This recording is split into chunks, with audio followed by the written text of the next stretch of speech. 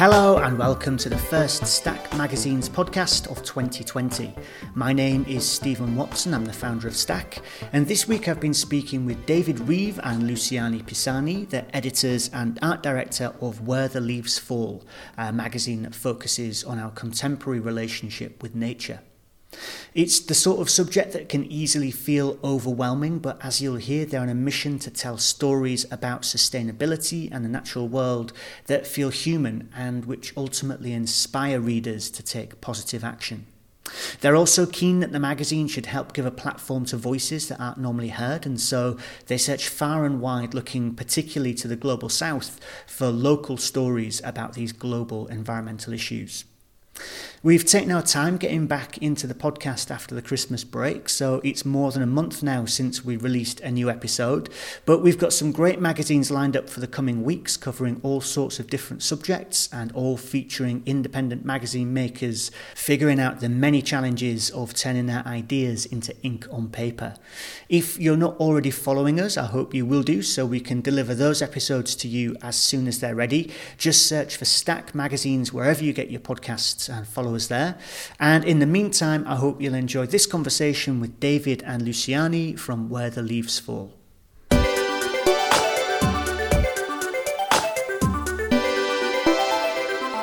David, Luciani, thank you very much for coming over to speak. Thanks for inviting us. So you are the people behind Where the Leaves Fall, which is a magazine that explores humankind's interaction with nature. Mm-hmm. Who wants to tell me a little bit about what that means and where it came from? Well, I think that there's probably quite a lot to say there. It's a big question. We've got plenty of time. Okay. So the magazine actually was kind of born out of another magazine that we were producing, or still are producing, which is this one called Village Roar. Mm-hmm. So this is a local culture magazine that we launched in June 2018. Mm-hmm. And when we started Village Roar, it's covering certain areas in North London. One thing we wanted to explore with that was sustainability and sustainability initiatives going on in the area. And so we started off with sort of zero plastic and no plastic straws, which was in the first issue, and we found that there was quite a good response to that, and it was always our aim to kind of infuse the whole magazine with this kind of thinking, whether it's a piece about an artist or anything in a way.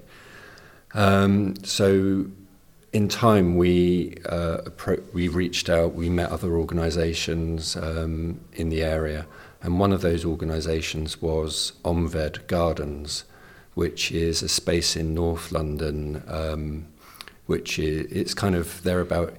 Yeah, it's a space between people and nature. It's a curated garden, so they talk about ecology. They are really focused. It's a food hub, so they are focused mainly in food. They are partners of the World Food Programme, so they have events about the Chef's Manifesto in the garden. So that's when we met them that we thought about doing something more international. So they're a local business. So what was it that made you want to go international as a result of that? Well, I think it was looking at their own outreach. I mean, basically, it's a space that invites people, storytellers, chefs from globally into this one space to talk about kind of global issues around sustainability, ecology, food, and when we ran it was like a picture feature we ran on them. We were trying to just get to the bottom of what it was that they were really about, and I think they were still finding their feet, but as we've got to know them through the magazine and through some of the other articles that we've done with them, we sort of found that we were kind of on the same path. And one thing that they said was that they have so many things going on there, conversations happening there, and that they wanted to find a space for those conversations to continue beyond that event, beyond that day. so that was kind of one reason why we had a conversation with them about doing a magazine. I see. So it's kind of the ambition of the place that sort of inspired you. That they're clearly very important to you, because at the front of the mag, it says that you're published in conversation with Omved Gardens. So they were clearly right there at the start. Do they have anything financial in the magazine? Do they help you to publish? I mean, that it's a big conversation we have with them. So that conversation is we meet up with them editorially. We meet up with them with just brainstorming sessions. There's various things that we're discussing, kind of getting involved with doing with them in the coming months and year, like a photo exhibition that we've been kind of co-sourcing, sourcing the images, and in terms of like the other nuts and bolts arrangements, they've helped with helping us get some loans to put the first couple of issues of the magazine together.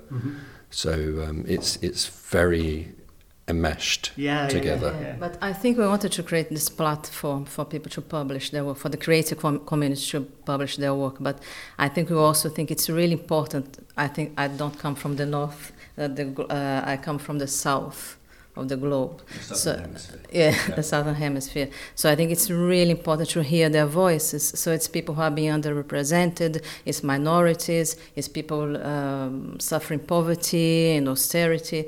So we have from the first magazine, we have the Uruwe Wawa, for example. It's indigenous from the Amazon. So they've been fighting for generations. And they are under threat. So we have to hear these voices. We have to hear voices from Mashudu in the second magazine. She works with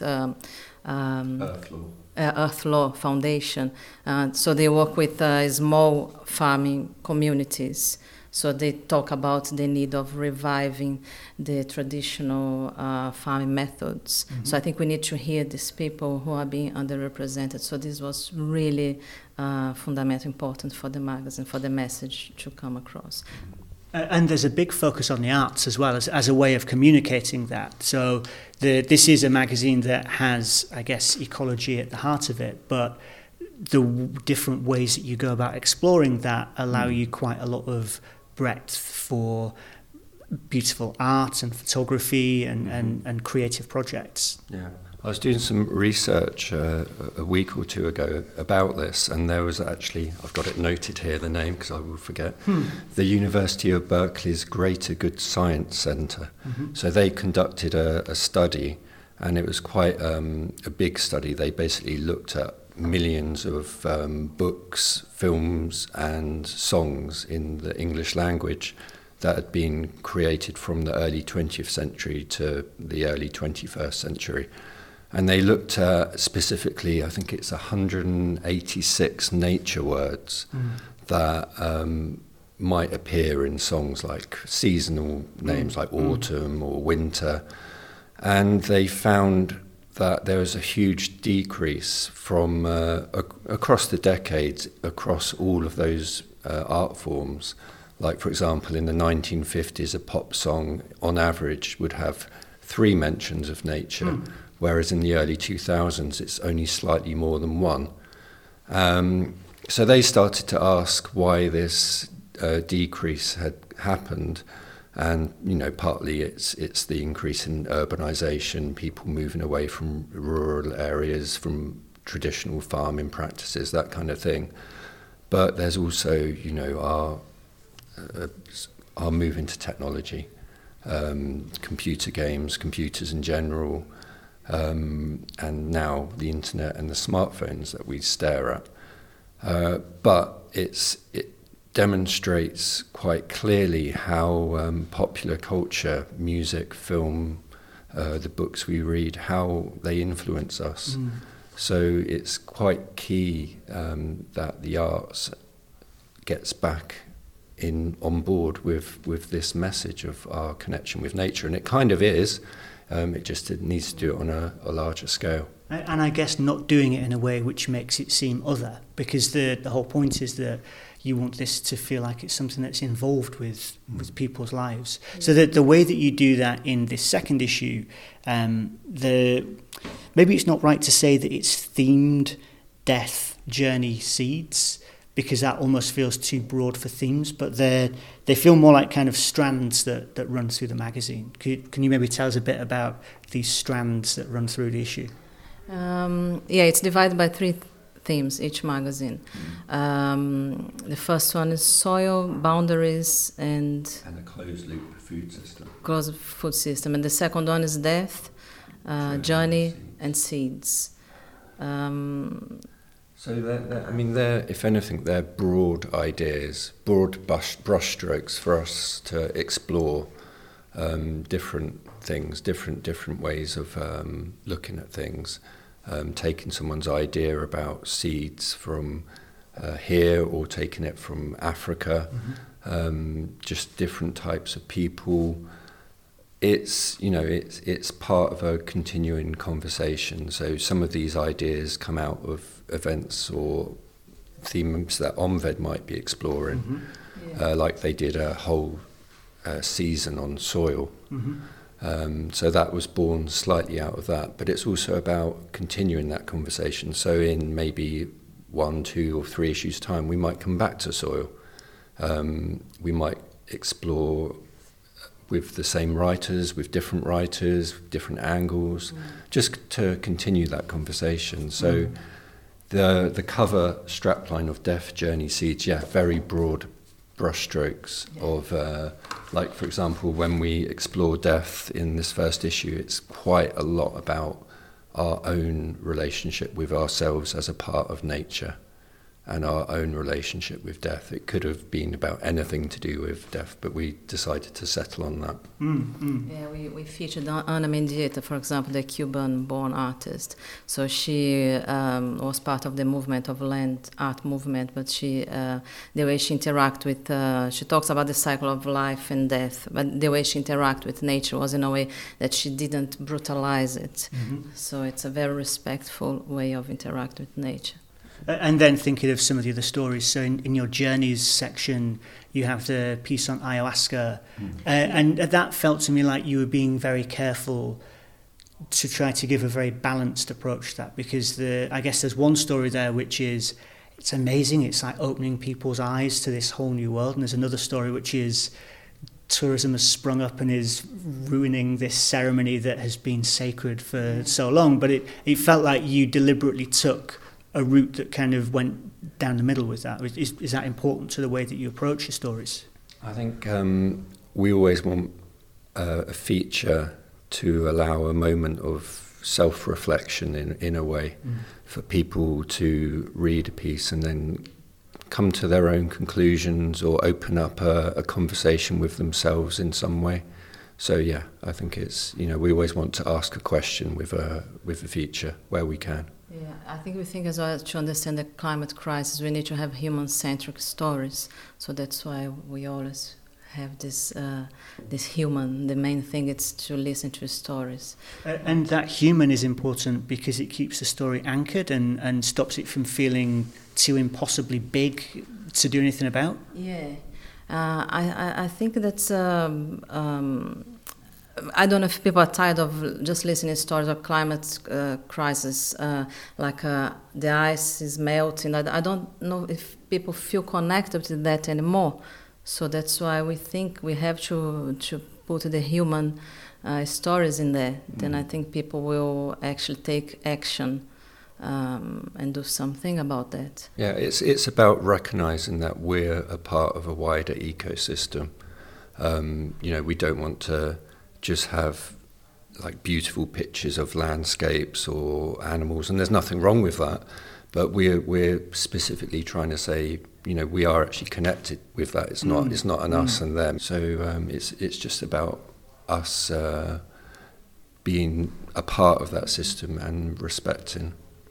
You've had 2 issues of doing this now. Do you have a story from those 2 issues which you would say, we absolutely nailed it with that? You totally managed to draw those relationships and make it all apparent for the reader? There's one, I think it's quite special. I think it's the one about soil. It's in the first issue. I've never read anything. I've never found interesting to read about soil. Really? Yeah. So I think the way Dario Montag, he's a professor in arts and environment. He's an artist as well. So I think the way he talks about soil, he says we need to refresh our thinking about it. Then he says if you contend that soil is a living entity, then questions can be raised about how we might treat it. So I think for me it really changed the way I have a relationship with soil. And to an extent we're on this journey as well. Like we're editors of the magazine, but we're not sustainability experts or we're not ecologists. So we're there asking questions and it's feeding back into our lives as well, how we approach things. Like from the first issue, there's a whole section on composting. If you live in a small space, we're in a city, and in this instance it's Auckland. And we now have a bokashi that we're trying to get our heads around. We're trying to work out what we do with our food waste, and then that makes you think about other things like, why have we got so much food waste? Like how do we approach our buying habits so that we can have less to put in the bokashi in the first place? It's just about realigning our systems, and so we're on this journey. When we read about soil, it has an effect. Like suddenly I am looking at soil in a different way. Yeah.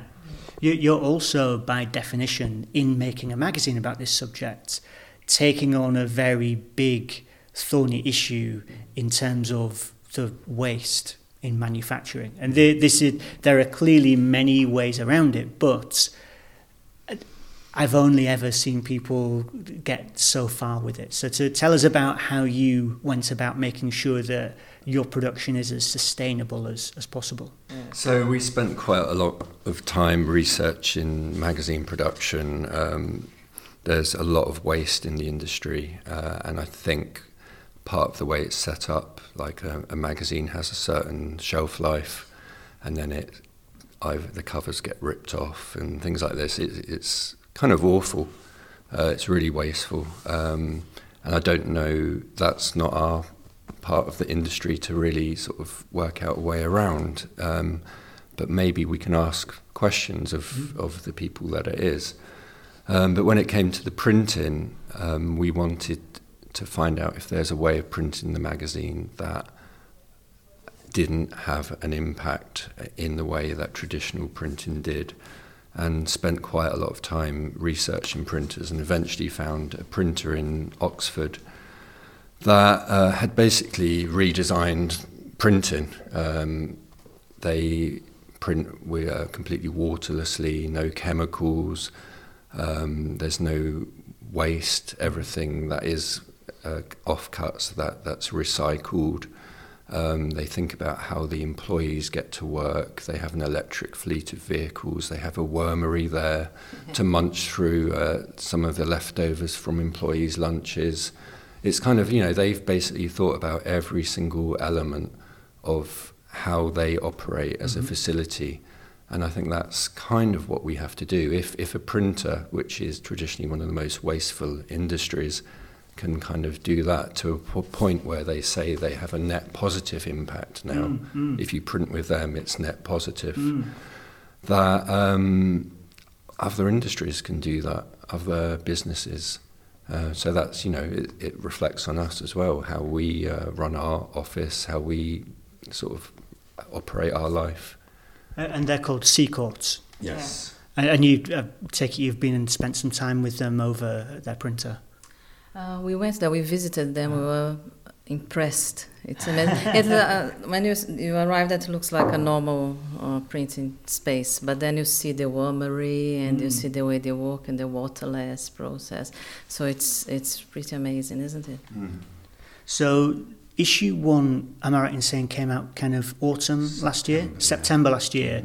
This one's just come out now, January this year. Is that putting you on a roughly quarterly schedule? Is that the idea? Yeah, I mean, the second issue was actually meant to come out middle of December, but then our distributor said that's a really, really bad idea. So we took that advice on board. He kind of said middle of January is still not the best idea, but it's getting a bit better than the middle of December. So, we've rolled with that. So roughly every 3 months. Which is a pretty intense publishing schedule. How many people are working on this? Us, yeah. Well, we work with lots of contributors, but it's mainly us. Yeah. So it's really hard. And you're making it alongside the other magazine as well. So last week we did something I don't know if any other independent publisher has done. We had 2 consecutive launch nights. So Thursday night we launched Village Raw. Locally, and we had about 130, 140 people come to that, it was kind of like a mini festival. We did that alongside Wave Cafe, which is this amazing space in the Muswell Hill area. And then on the Friday we launched Where the Leaves Fall at Omved, which was a completely different thing. But it was a good turnout. We had about 90 people there, and So I don't know if any other publisher has done that. But it's intense.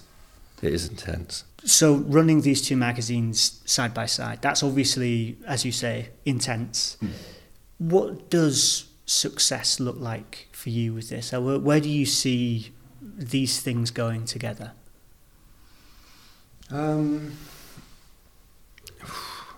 I think, Village Raw has the message that we're trying to create or to find with Where the Leaves Fall running through it. So there's a togetherness in them to an extent. Village Raw, we've built a community of creators around that, illustrators, photographers, writers, and to an extent, we hope to do the same with Where the Leaves Fall. Village Raw, it's a free magazine that you pick up in coffee shops. We want to keep it free. And we want to keep it free and accessible. Where the Leaves Fall has a bit more of a global remit. So, our goals are for them both to just work, for people to find Where the Leaves Fall, to subscribe to it.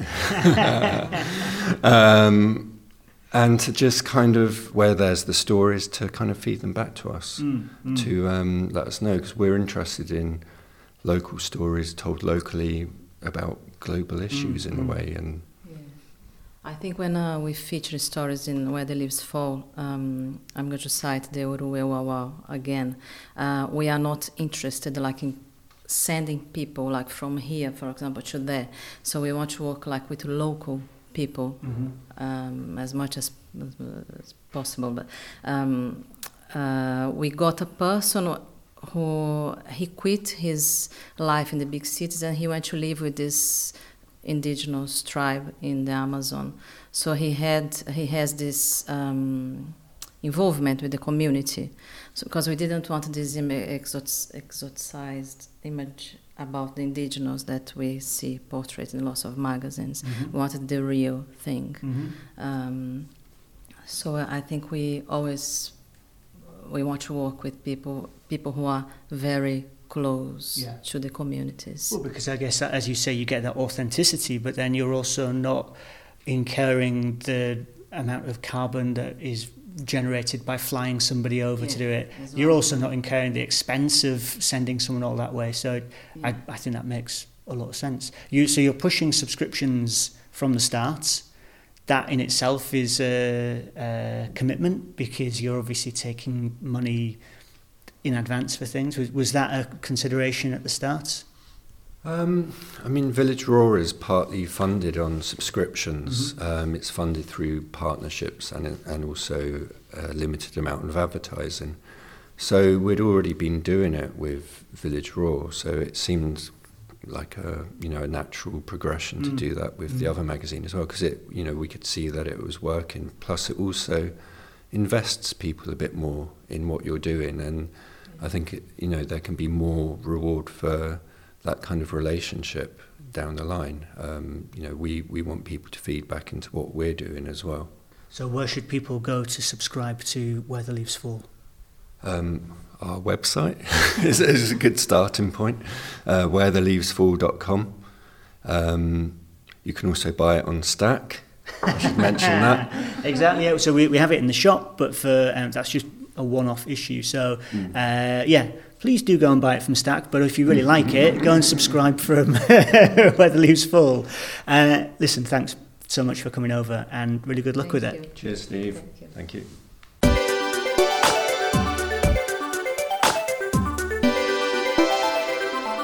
Okay, that's it for this week. I would like to say thanks again to David and Luciani for coming over and speaking to me, and particular thanks to David for plugging the Stack shop. I should obviously follow his example and mention the Stack subscription.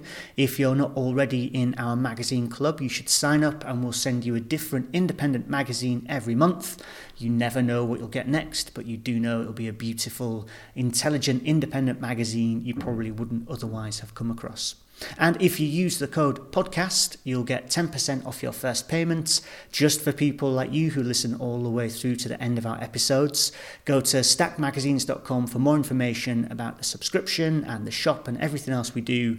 And thank you very much for listening to this first episode of 2020, and we'll be back with another one next week.